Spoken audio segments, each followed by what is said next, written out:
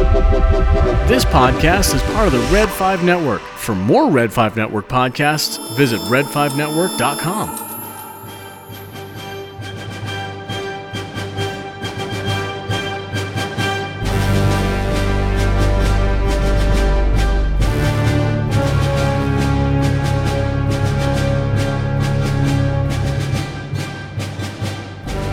Welcome back, Star Wars fans, to another episode of Coruscant Radio Underground, presented by theScienceFictionary.com.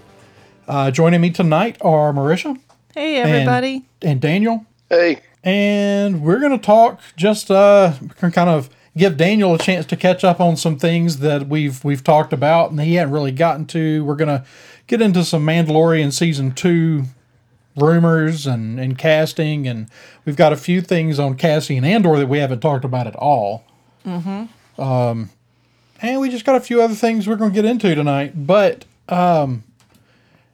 Daniel is back with us. Daniel, when was the last time you were on? But you were on at some point during the final season of Clone Wars, right? Or did we just talk about it on the other show? No, we just talked to David. That's right. David came on. David came on one night to talk about that, and then we talked about it on our other show. That's right. The Science Fictionary podcast. We discussed it there while that was going on because I got really excited about it, and I also was unable to be on here, so I had to have an outlet for it. And we talked about it over there. So it has been a while since I've been able to be on the show. I am glad to be back. Yes, you got to talk you got to talk Star Wars sometimes. Yeah, exactly. And we don't want to overrun the other podcast with it. That's what this is for. It's the reason Andrew created it, so we'd have a place to talk about it. Yeah. And in the shows for everything else. Right. Well, and the other side of that is if we do too much Star Wars over there, then the episodes will be 3 hours long. Ugh, no kidding. That's true. Right. But we're going to reformat that show, though. We've got better That's ideas. true. Got some news coming on that, which will probably actually, by the time you hear this episode, the first episode of the new format should already be out. So exciting stuff. The mastermind brigade here. I just show up and talk. I don't actually put forth any effort. It's against my religion. All right. So why is it not showing me all of the episodes of the Gallery series? That's kind of what I want to start off with, just because I think this show is really neat. We've always gotten really cool documentary series with all the Star Wars DVD releases and stuff like that. And, I didn't really know. I kind of figured somewhere along the way we would get some stuff for The Mandalorian. I'm still waiting for that Mandalorian concept art book. Yes. I'm really enjoying the Disney Gallery series. And it sounds like the Disney Gallery is something they're planning on doing with a lot of the shows that are going to be coming out for Disney Plus. Which is awesome. It really is. But it sounds like, these might be things we might also get for some of these MCU shows. Mm-hmm. If you're one of those nerds that watched all the special features for 700 hours of Lord of the Rings, hello, you will enjoy this. Right. But it was really cool. So the first episode of the Gallery series was directing, where we got to kind of see all of the directors that worked and realized that, a lot of times when you have different directors working on a show, one director shows up, does his job, and then he leaves. Right. But these people were all there together. They were all set together. Which is awesome. Having that much filmmaking knowledge on set at any given time is pretty impressive. It's unreal. And that's Go ahead. I don't remember which of the directors it was that commented on it, but they were like, it really became like it was so good because all of you were there for me to bounce ideas off of. And they all agreed with that. Like they were all there to be able to help each other, and you get a different, they all come from different backgrounds. They've all got different levels of experience. And I kept wondering, like, well, why would they all, I guess they stayed on the same location to shoot certain scenes of their episodes, so they were there together on certain locations. And then we find out in the last series they had no locations. That's unreal. Episode. So I was like, this is wild. Right. Yeah. You just show, you just show up at the dadgum soundstage. Yep, the I mean, volume. It's unbelievable. Right. But I know I jumped ahead of you, Andrew. Oh, You it's were trying okay. to talk about one episode at a time, but the whole series has really been insightful and amazing, and it gives you a different level of insight in what it takes to make a series than you normally get. Right. Well, and the whole thing is a testament to Jon Favreau's ability to assemble a team. I mean, I enjoyed every episode of The Mandalorian. Some were better than others, but there was no episode I didn't enjoy. And but what this really did for me was gave me real insight to these directors and how they approach things, which just made me enjoy everything they did in the series that much more. Seeing Dave Filoni and how they, coming into doing live action, and everybody said, well, what makes anybody think Dave can do live action? Well, I mean, he was surrounded by such a solid team that Yeah. So he learned. He gave Jon Favreau a lot of credit for that too. He come on set without a lot of experience in live action, and Jon was always there to sort of say, "Try it like this," Right. I mean, though, who better? I mean, the dadgum man learned animation from George Lucas, and now he's learning live action from Jon Favreau. By the time this is all over, he should be the best damn director in the universe. Well, if nothing else, I still think that it's valid to think that Dave Filoni has earned a spot as the creative head of Lucasfilm. I think. I don't know if he wants that job, but I wish he I would don't take need it. him to be the main person running Lucasfilm. Kathleen Kennedy does fine at that part of the job. Yeah. But I need somebody as a creative head, and I've said, and everybody's going to get sick of it, that he is the creative heir to George Lucas. Building these experiences, the one knock against him was he's never done live action. Yeah. And Well, now he's had 2 seasons worth of live action directing with some of the best in the business. Yeah. I couldn't help but notice he was on all of the panels. He wasn't just on the director's panel. He's a producer also. Right. I guess that's true.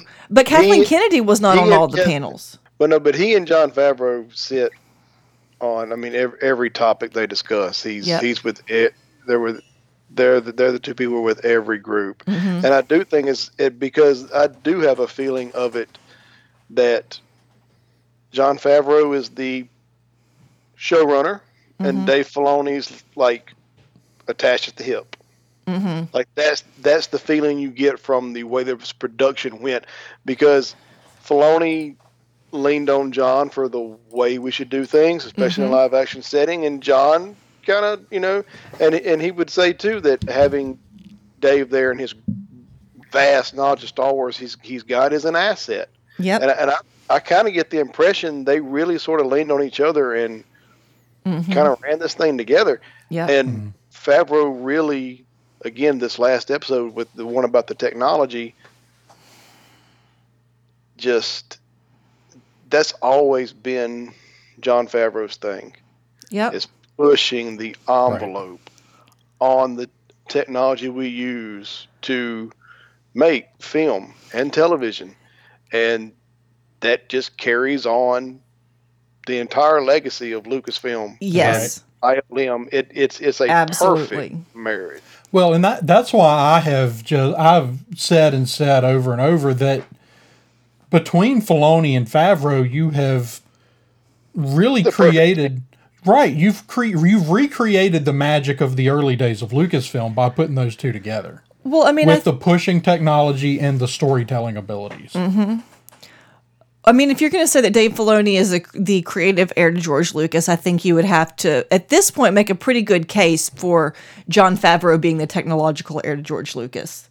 Yeah. I think that's that's very well said. They've really, and another thing where Filoni may have been of some value here was really, and it's kind of skipping ahead again, the volume is allowing them, they're really beginning to blur the lines between the way you make animated film and live action film. Okay, so do you want to, if for anyone who may not have retained it, you want to quickly recap what the volume is? So the volume is basically a virtual set.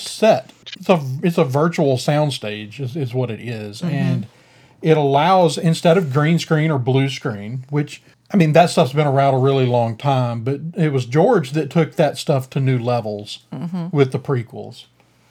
But they talk about in the technology episode, which was episode 4, that the early days of green screen, like you look at some of those movies, including the prequels, and go, man, the acting's just a little off. Well, you were acting against nothing. Right. Against It's like, here's a ping pong ball on you a put stick. 5 people on the set Yeah. and say, here's what's happening, and they all react to it differently. Yeah, I think Coral Weathers Which is a called Carl that. Weathers made that point. Right. Yeah. Yes. And so the technology is basically just, I don't even know how many LED screens they're using. Are they using LED screens or LCD screens?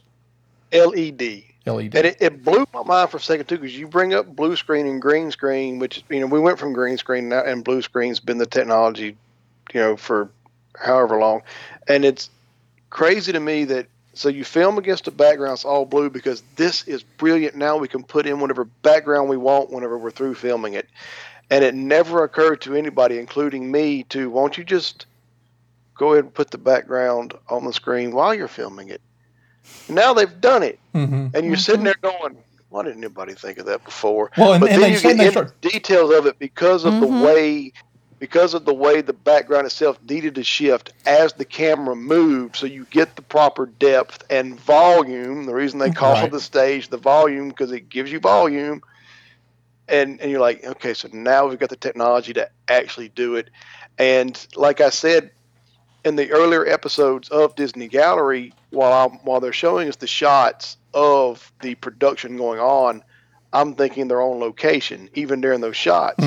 Well, now in episode 4, they start talking about the volume, and they show you the same shots all over again. You realize they were never on location. It's unreal. Right. It is. Well, and then to get there, and they're talking about it, and they're talking about, how they arrived at it, and, and Kathleen chimes in and says, well, this is what George wanted to do in the late 90s, and the technology didn't exist. And he tried to figure it out, and it just wasn't doable. It turns out the missing ingredient is the game engine. That the game engines have come far enough along to render real environment. And it's something Favreau has pushed towards, talking about doing everything they could with the Jungle Book. He did kind of get he got a little bit of it. He put you had the practical effects on the foreground, and he filmed it against blue screen.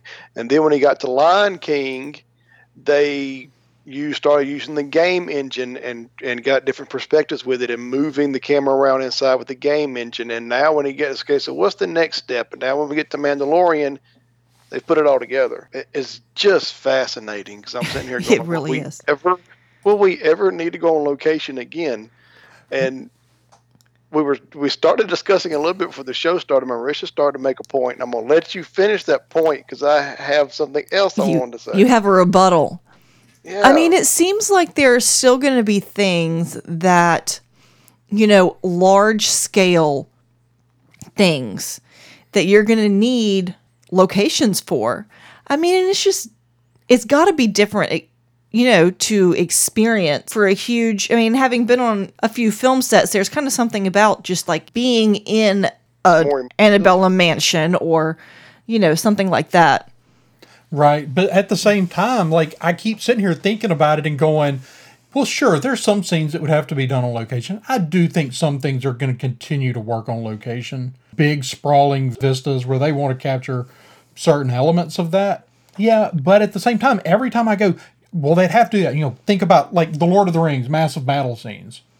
Well, those were largely digital, put in front of real props, which is essentially what the volume is doing. Because that's what they're doing is you have the screen, but then you also have props to fill out the foreground. That's true.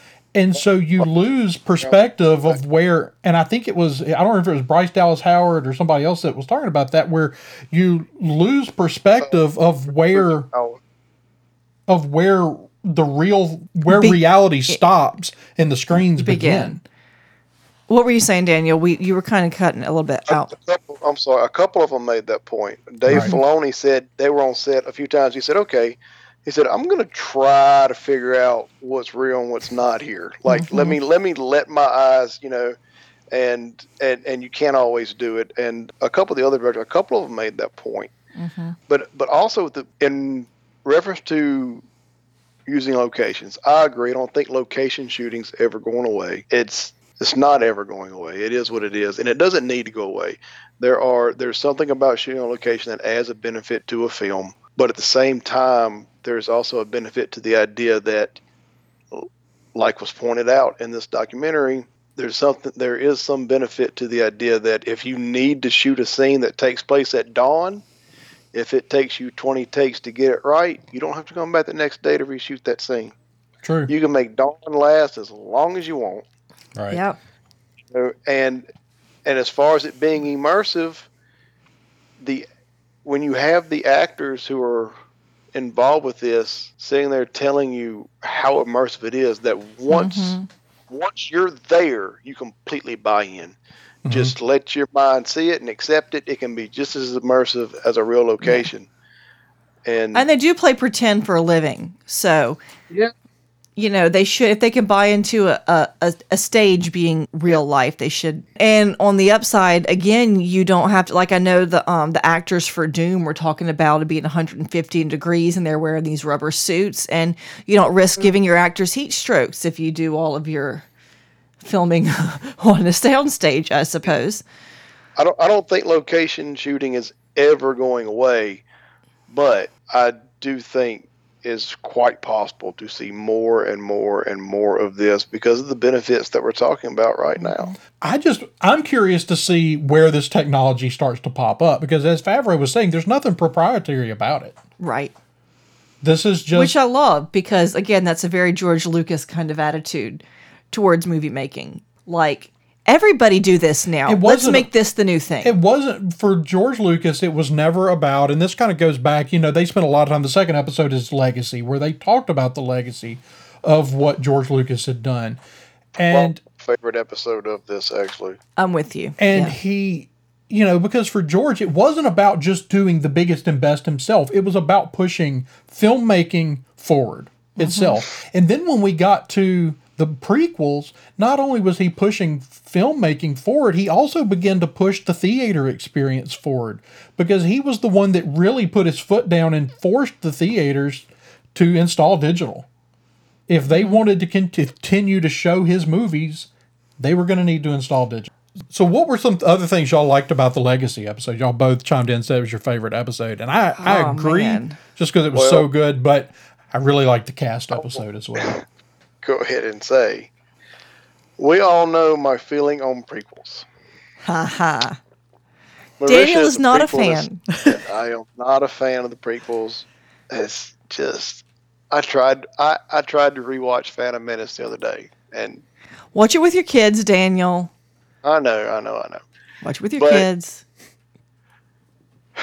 The best moment of that show, and actually the best moment of this whole documentary so far, was in that episode, was the last 10 minutes of that episode with Dave Filoni. Yep. Right. And Duel of the Fates, right? Yep. Which never, even for me, thought to question, why did they call that Duel of the Fates? Okay, cool name for a lightsaber. No, it's the idea that Filoni put forward that they're literally dueling for the fate of Anakin Skywalker. Is Anakin gonna have a father figure or not? That this is the moment where everything started to tip Palpatine's way, taking away that father figure of Qui-Gon Jinn, and Qui-Gon knows that this is what's at stake. That I can't even get into all of it the way Dave did, but it completely gave me a new appreciation for my least favorite Star Wars movie. Yeah. And I just sit here going, yeah, okay, it makes sense now that you say it in hindsight, but is that really what George had in mind when he wrote it? And you know what? Yeah, it probably was. That's why he called it Duel of the Fates. I don't know, because I'm torn, because yes, that gave me a better appreciation for that moment, and it gave me a better appreciation for the foresight and thought and depth that went into the prequels. Mm-hmm. But I still have the issue of that none of that depth comes out in the prequels. You know what I mean? None of like it. If that was the intent, None then of why didn't it. I feel it when I saw it? Some of us did. But just the fact that Dave loves this world so much that he can get that deep about something that not all of us appreciate, even hardcore Star Wars fans do not appreciate on that level, just actually really makes me feel good that this guy's involved. Yep. And it gave me a new appreciation for a movie I really don't like. And I was just like, okay, this guy completely gets it. Yep. And you know what? I'm going to go back and rewatch Phantom Menace now. And that's why I was rewatching it the other day, but still didn't finish it. So, but it's still, though, it put that thought in my head. And like I said, it really made me want to go back and re-examine those movies again. You know, there's things there I didn't get. Yeah. And Well, I really enjoyed that moment of that episode, and I really enjoyed this documentary series as a Right. whole, but that episode in particular, and just that last 10 minutes of Filoni Yeah. talking about something that I never appreciated other than just being a pretty cool lightsaber battle. And I went, oh, a character who never needed to exist died. Big deal. Well, now you got me sitting here going, oh, I understand why he exists now. Now I get it. You know? Yeah. Because me and Andrew had this conversation before. I was like, Qui-Gon Jinn, yeah, pretty cool Jedi. Didn't need to exist. We didn't need him. Obi-Wan should have found Anakin by himself. Well, no, now I get it. Now I understand the point of the character being part of this universe. Yeah. So I'm very with well you. That was like hands down my favorite moment so far in this. And everybody's just sitting there, just slack jaw, just listening to him talk. That's what I loved about it, is not only did we have that reaction as the viewers watching the series, but the other directors and Kathleen Kennedy sitting around the table all had that same response. I mean, it's just like nobody's got Mind anything blown. left to say. It's, Well, right. Yeah, it was really, really something. Well, maybe whenever Daniel has his watch through, wherein he gets a new appreciation for the prequels, we should record an episode after every one that Daniel watches, so we can. I'll tell you what, if I can watch the prequels, if I could watch the prequels with Dave Filoni sitting next to me, I could probably get through them, and I probably would have a much greater appreciation of them. Yes. Now, I need his commentary. I can't do it by myself. I need some Dave. I need some Filoni. I don't know what the word is. you need some depth, some background depth on those episodes, huh? So the only episode we haven't discussed yet, what did y'all think about the Legacy episode? I'm sorry, not Legacy, the Cast episode. That was so fun. It was not like, I like the idea of, I like the Carl Weathers stuff, and they all sort of had an appreciation for having Carl Weathers on When site. they made Carl Weathers almost cry. Oh, it's very sweet. Yeah, exactly. And like like Gina Carano said, Jon Favreau sided up to her one day and was like, "Watch Carl for a minute. You want to see how to be a star? Watch Carl for a minute. That's a superstar. Look at just watch him." And they all kind of learn from him. Carl Weathers on set. I thought that was pretty neat. But some of my favorite, they focused on Gina and Pedro and Carl, which is understandable. Those, at the end of the day, those were our three main leads. But there were so many. I mean, let's talk about what Taika Waititi brought to it as a member of the cast, not just as a director. How did they do Quill? Like, I know Quill's face was animatronic. I assume there was a person playing the body, and Nick Nolte was the voice. And I mean, why can't we talk about that a little more? just I didn't get suspect enough of we it. may, because they also didn't talk about the child. You have Werner Herzog there, who is a fantastic character actor, a very well respected director. I wanted more of what he brought to it. Giancarlo Esposito, who is one of the greatest bad guys in television history. Everything he does when he is a villain just will blow your mind. He's our main villain in this show, and my only complaint about the cast episode is we didn't get enough of it. The cast was so good, but we do have some other stuff coming up. Actually, the episode Friday is called Practical, which I'm assuming is going to deal with That's probably where how we're they going to did see. Quill and the child. And We some may of see those more of other Taika things. Waititi doing the droid, because I'm sure some of that was practical too. Yeah. I'm a little disappointed that Taika's not going to be back to direct, but I suppose that's because he's moving on to do a movie. Yay! All the people are like, me. But I didn't like Thor Ragnarok. I'm like, dadgummit, did you see that episode of The Mandalorian? What I am really excited about, I don't know if y'all have seen, but supposedly Carl Weathers has directed an episode in season 2. Ooh. So- Did Werner Herzog direct an episode in season 2? No rumors about that. But, He should. But I'm interested. Like, I'd never really. That was one of the things about the cast episode, was realizing how really into the story Carl Weathers has gotten. He's really embraced this story. They talk about how he was supposed to die off in the 3rd episode.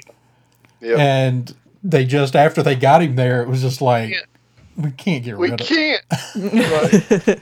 It's like he was actually supposed to be in makeup. You weren't supposed to. When you get called on set, and they go, "We can't. You can't. It's Carl Weathers. Like, how do you not show?" And like, I love Carl Weathers' response whenever he said John told him, "Okay, so it's gonna be, you're gonna wear a mask. We're not really gonna see your face. Part of the mask, be animatronic, whatever." And Carl just went, "Okay," and he left the meeting going, "They're not gonna do that.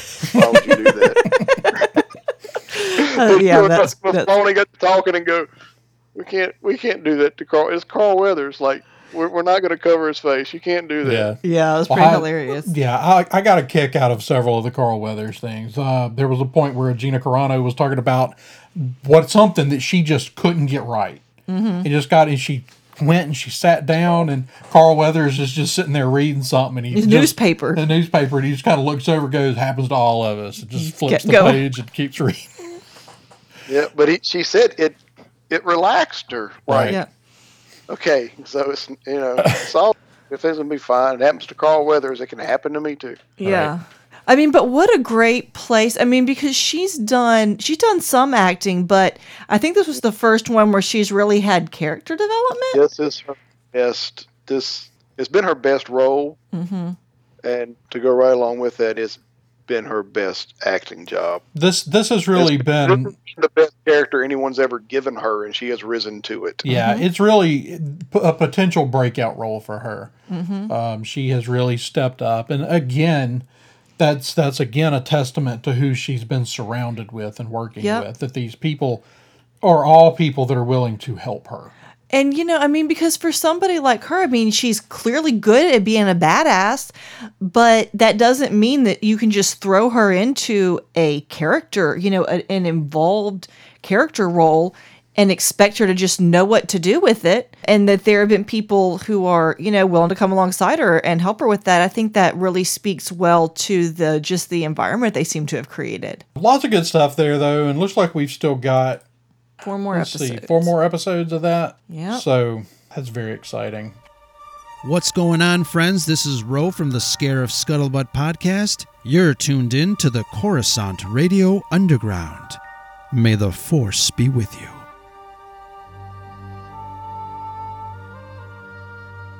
All right, so we wanted to move on and kind of get into some of the casting, some of the stuff that I suspect Daniel has wanted to talk about and hadn't had much of an opportunity. I did want to mention, there's not a ton to talk about here. I don't know who some of these people are, but we've actually started getting some casting announcements for the Cassian Andor series, which is a good sign that they're finally ready to Do something move- with it. to move forward. Well, they Besides brought talk about it. well, they brought Tony Gilroy in to basically rewrite the whole Right. the whole thing. Yeah. We do Which have I'm good with. We've talked about that. Yeah, I'm that's- glad you was involved in that. It is a little disappointing that they keep running into problems where they hire a writer and then they're not happy with the final product. It's like, just go to these guys that can write this stuff from the start. Mm-hmm. I mean, I don't know why you didn't hire Tony Gilroy from day one to write this, to be honest. I think they're trying to branch out and, try something different. It's easier said than done, I guess. I mean, Well, yeah. you can think you're hiring talented people, and just their vision of what they would want to do with that doesn't match what you wanted to do with that. Right. Right. Um, But don't just hire talented people. Hire And that's- proven people in this.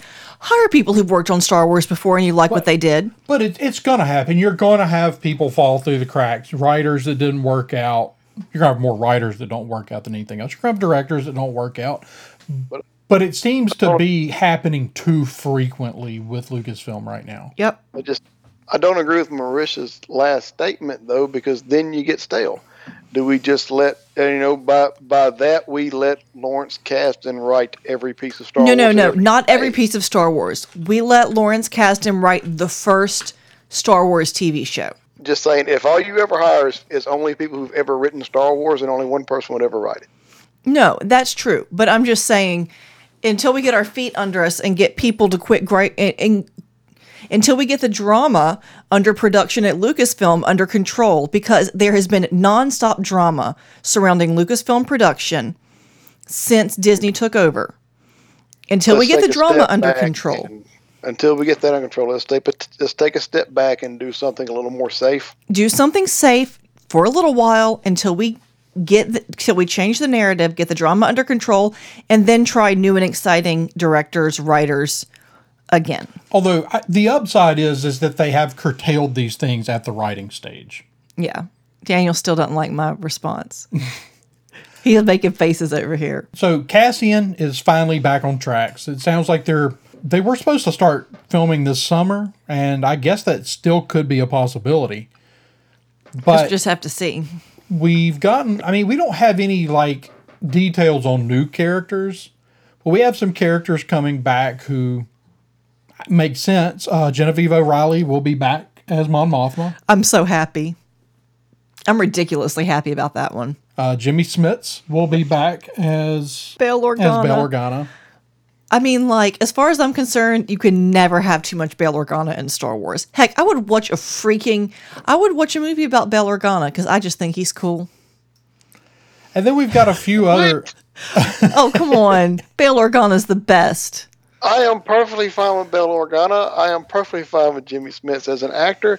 I cannot do 2 hours of Bail Organa having political debates. No. No.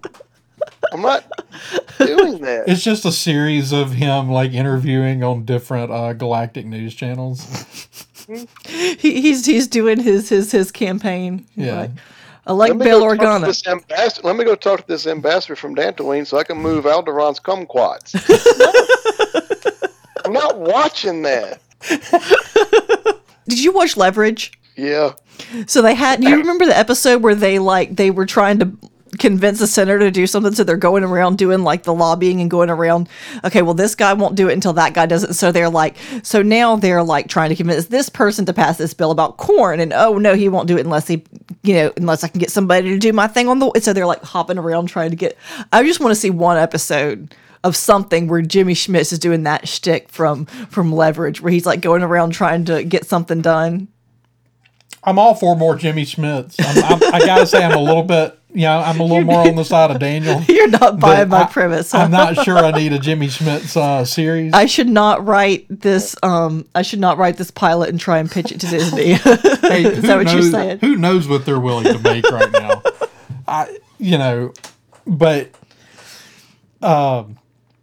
I think that this is a perfect place to have Jimmy Smits show up. We're talking the early days of the rebellion. Mm-hmm. We know he was involved. Mon Mothma. Do they cast a young Leia? No. You don't think? You have to No, you have to leave that alone for right now.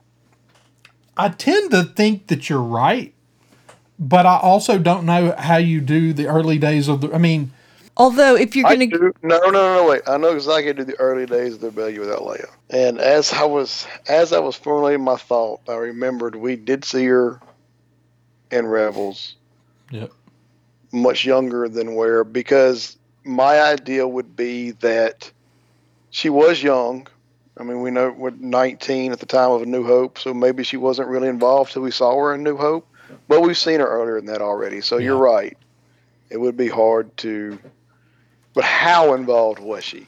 We can still leave her in the background. We now have retroactively sort of retconned the idea that, hey, this great big band of rebel leaders that you learned about in this TV show, but you never saw them in the movie. Well, it's a big galaxy. Yeah.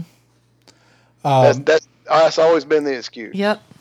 I just Exactly. and my whole thought process on that was, if Bail Organa is going to be, depending on how much Bail's going to, it may be as simple as a name drop. Yeah. You know, He's you're gonna mostly mention- keeping you're her going out to of stuff, mention though. her. Well, that's true, but it kind of depends on when the stuff's set. Well, But I mean, yeah, she's not directly. I mean, because she's still. she's an ambassador. She's mostly, the thing is, they're all still kind of on the up and up. They're all still technically politicians. And she's not outed as a rebel operative till like New she Hope. intercepts that transmission. That's when she's outed as a rebel operative. And let's see, the Leia book, She's a member of the Senate. she is. she's She's a Coruscant junior the whole time. senator when she's like 14. And I mean, there's clearly stuff going on before she's involved.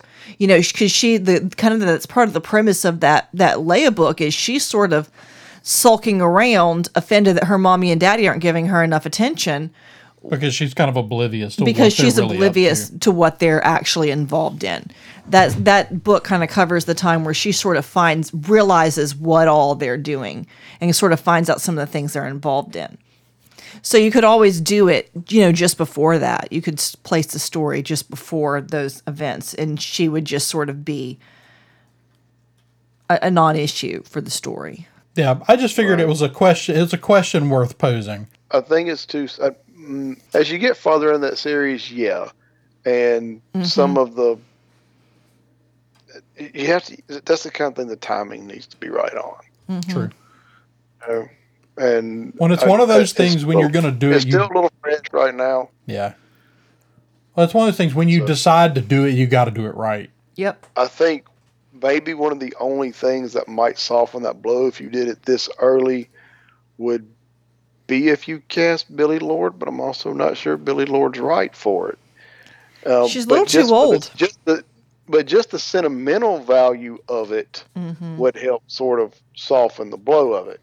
So I don't know. It's I have no idea. I kind of am on the side of I don't think they'll do it, but I don't it think was so either. certainly worth posing the question. Other people that have been cast, the only one I know of this additional announcement is Stellan Skarsgård. Now, who he's going to play, I have no idea. Who cares? He's fun. Denise Go from Colette and Angels in America. I don't know her. And Kyle Solar from Anna Karina and The Titan. And I don't know either of them, but I am excited about the others that I do know, and I'm excited that this project's finally moving forward. This has been the one that I've really been looking forward to. The Mandalorian has been incredible and exceeded all expectations, but It has been a fantastic surprise. seeing the more of Cassian Andor's story and some of this more cloak and dagger side of the rebellion is what I've been really excited about seeing. Daniel, we've talked about this a little bit on the show, but not just a whole lot. But what are some of your thoughts on some of the casting coming up for The Mandalorian? Or just I the don't fact... know how much of it I even believe anymore. Right. Because, and that's kind of been the running theme on Twitter and social media in general is people going, Orson Welles cast, and I don't know, just people with off-the-wall crap is not true. Oh, by the way, I'll be in Mandalorian season 2 because it's getting ridiculous. It really There's is. There is no way all that. how much of that is for season 3? And actually, they had shot how much of season 2 before the pandemic? All of it. All of it. All of it, exactly. That's why I asked the question. And we didn't hear about any of this casting until when? Till everybody was And super bored and had a copious amount of time on their hands and nothing else to talk about. To quote Randy Moss, "Come on, man, this ain't happening." If any of this stuff, I'm not going to doubt that a couple of these castings don't happen. I don't think all of them do. I wonder how much of it is actually for season 3, if not all of it. You're going to sit here and tell me you had Timothy Olyphant and Tamora Morrison and Katie Sackhoff all on set to film season 2, and nobody told anybody? Well, I mean, you kind of got to think about some of the secrets they managed to keep season 1. But that's the other thing that makes me wonder what's actually going on here. We knew who the cast was. We did know who the cast was. Now, the thing about some of those, like Katie Sackhoff, as soon as they say her name in relation with The Mandalorian, everybody's like, well, clearly Bo-Katan's coming back. Now, I will say, with Katie Sackhoff, back when they were filming this season 2, she made some comments on Twitter about that made everybody think that she was doing this. So I totally buy the Katie Sackhoff stuff because I just can't imagine recasting her. We're still buying Rosario Dawson, right? I'm still buying Rosario Dawson being in this. As far as whether she's Ahsoka Tano or not, I'm still not 100% sure that I'm buying that. I buy that she's in it. Well, here's the thing. When it first got announced, we were all excited about it. We talked about it. You guys had a show with Ro about and kind of had a little debate about Rosario or Ashley Eckstein. I mean, everybody got excited about it when it first announced. I think most people were really happy about it. We all bought into it. We all believed it. The more casting news we get, because while I'm making the point, if we had all these people on set, how come nobody knew?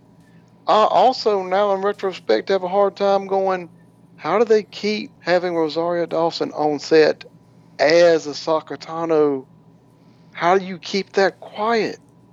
Ahsoka is the most popular television Star Wars character ever. And we're going to keep it a secret that we finally have a live-action version of her? I don't know how much... I actually hope it's true.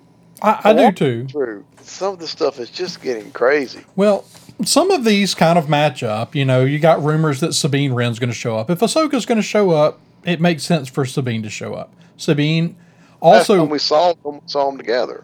Right, also, exactly. We also saw them leave, like going into wild space. So if one of them's back, theoretically, they're both back. Correct. And to connect, 1 + 1, connect the dots, 1 + 1 = 2. Okay, so if Ahsoka and Sabine are together, and the last time we saw them together, they were going to find Ezra. So ... we get Ezra. You see what I'm saying? Right. Like, maybe that's who Tom Holland is playing. Tom Holland's not even rumored in this. Oh, yeah. People have all been talking about how he's going to be Corky, the nephew. That. Yes, the supposed love child of Obi-Wan and the Duchess of Mandalore. No. First of all, I hate that little kid. No, I'm not at all. I don't think we ever see that character again, and if we do, it's damn sure not Tom Holland. They're not wasting Tom Holland on that. No, he's the wrong age anyway. Oh my God.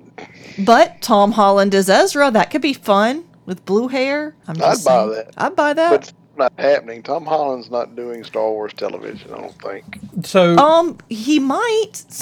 There have been some people who are like, yeah, they'd never do that. But I mean, who would think that freaking James Bond is going to agree to be in a stormtrooper uniform where you can't even see his face?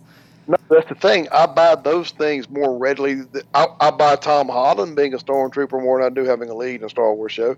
I see I can buy into these big Hollywood stars doing stuff like that because they're such huge Star Wars fans than I can seeing Tom Holland with all the other things he has going on, devoting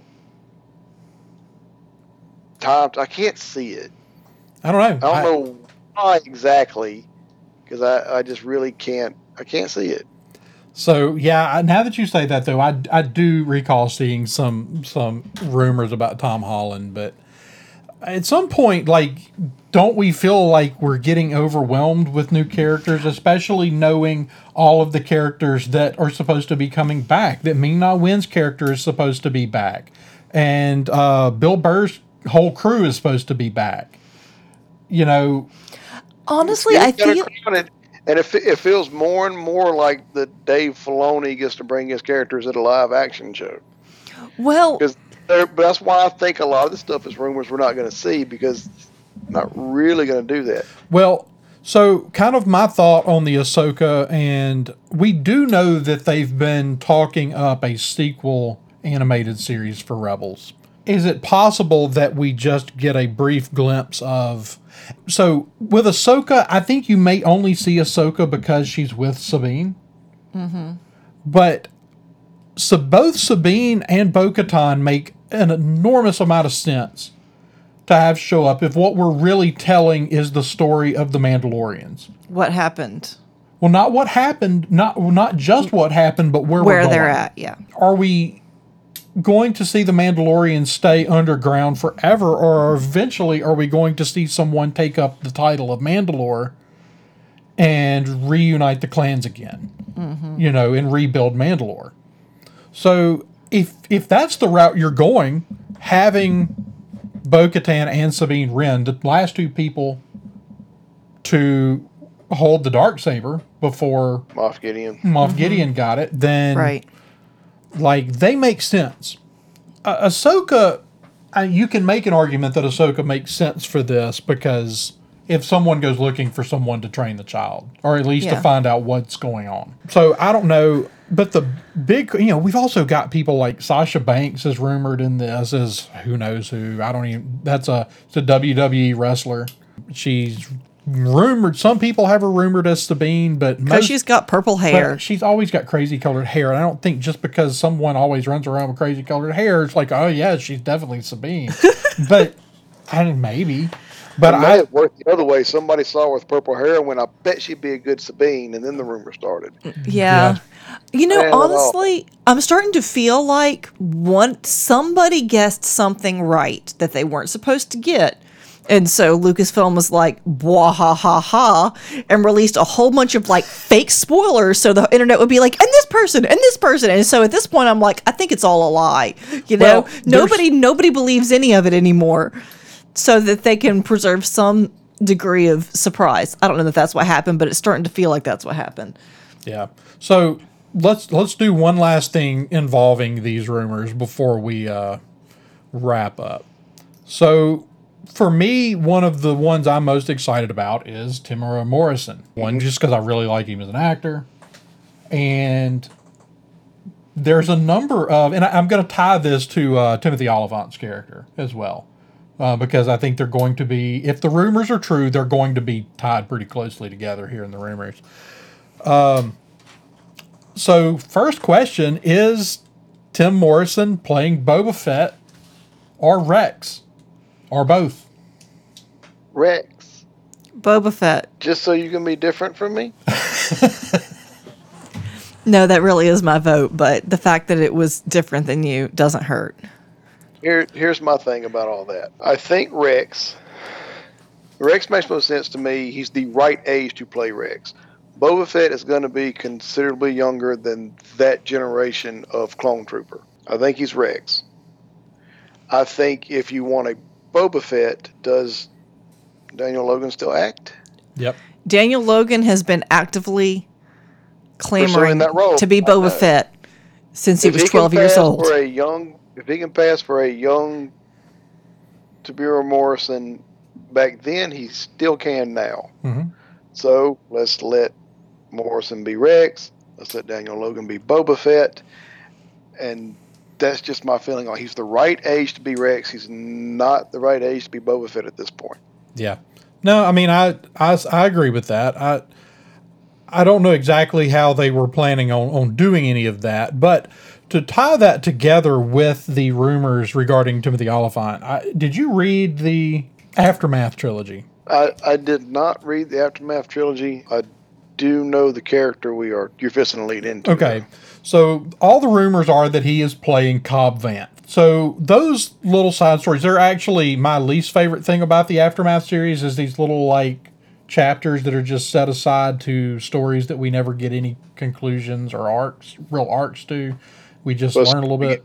Easter eggs. Yeah. And now the Cobb Vanth one was, of those, the Cobb Vanth stuff was the most interesting.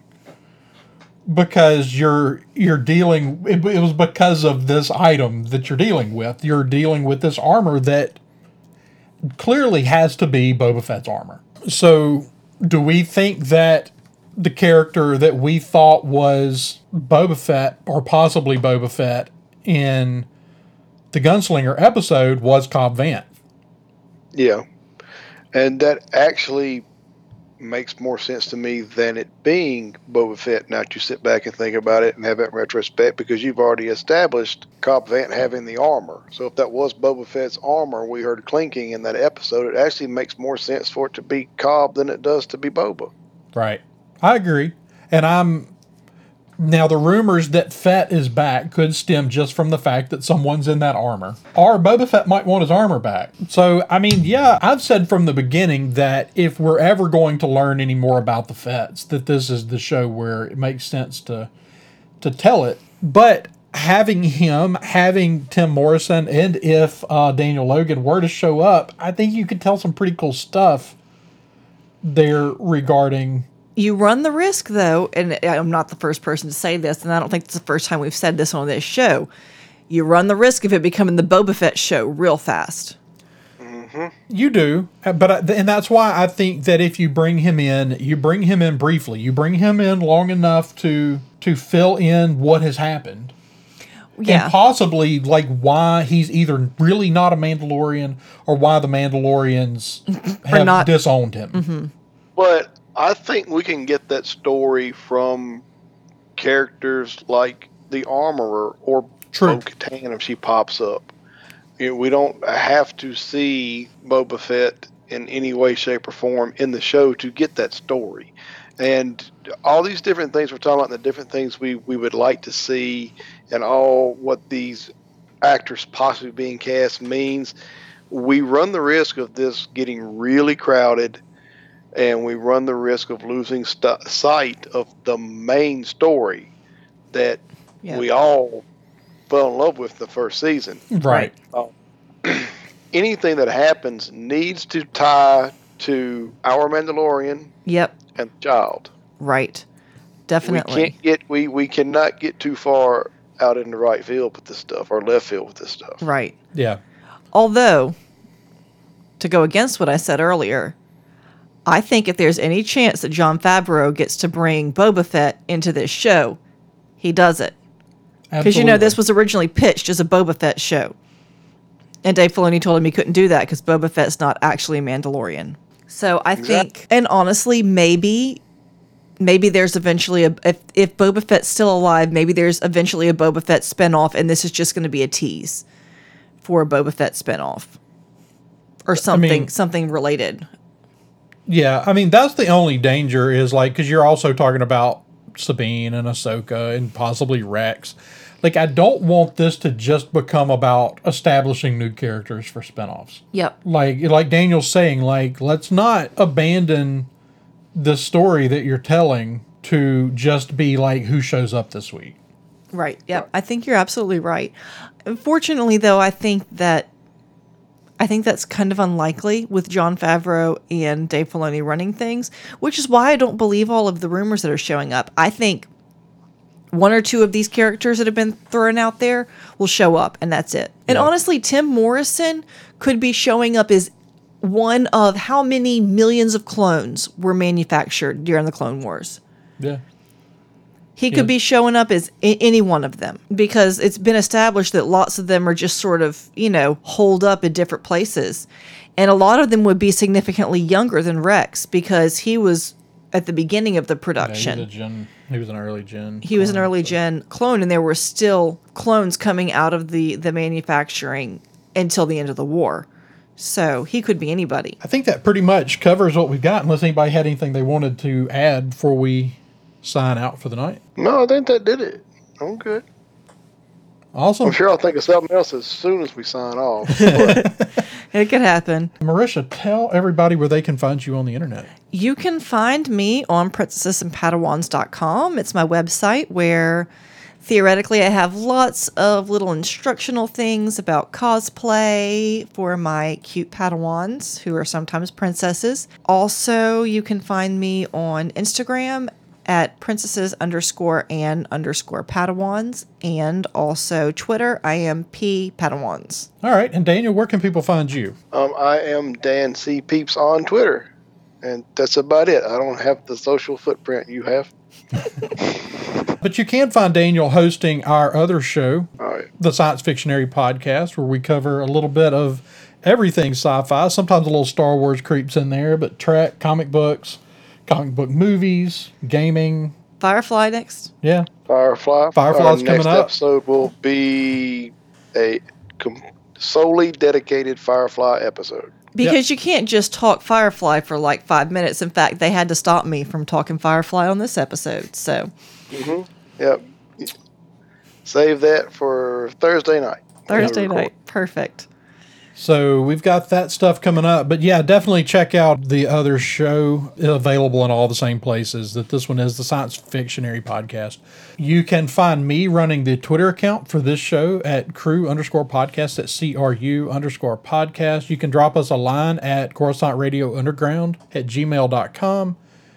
You can find us at sciencefictionary.com. Oh, and you can check out all of our content as well as the rest of our network partners at red5network.com. And until next week, may the Force be with you.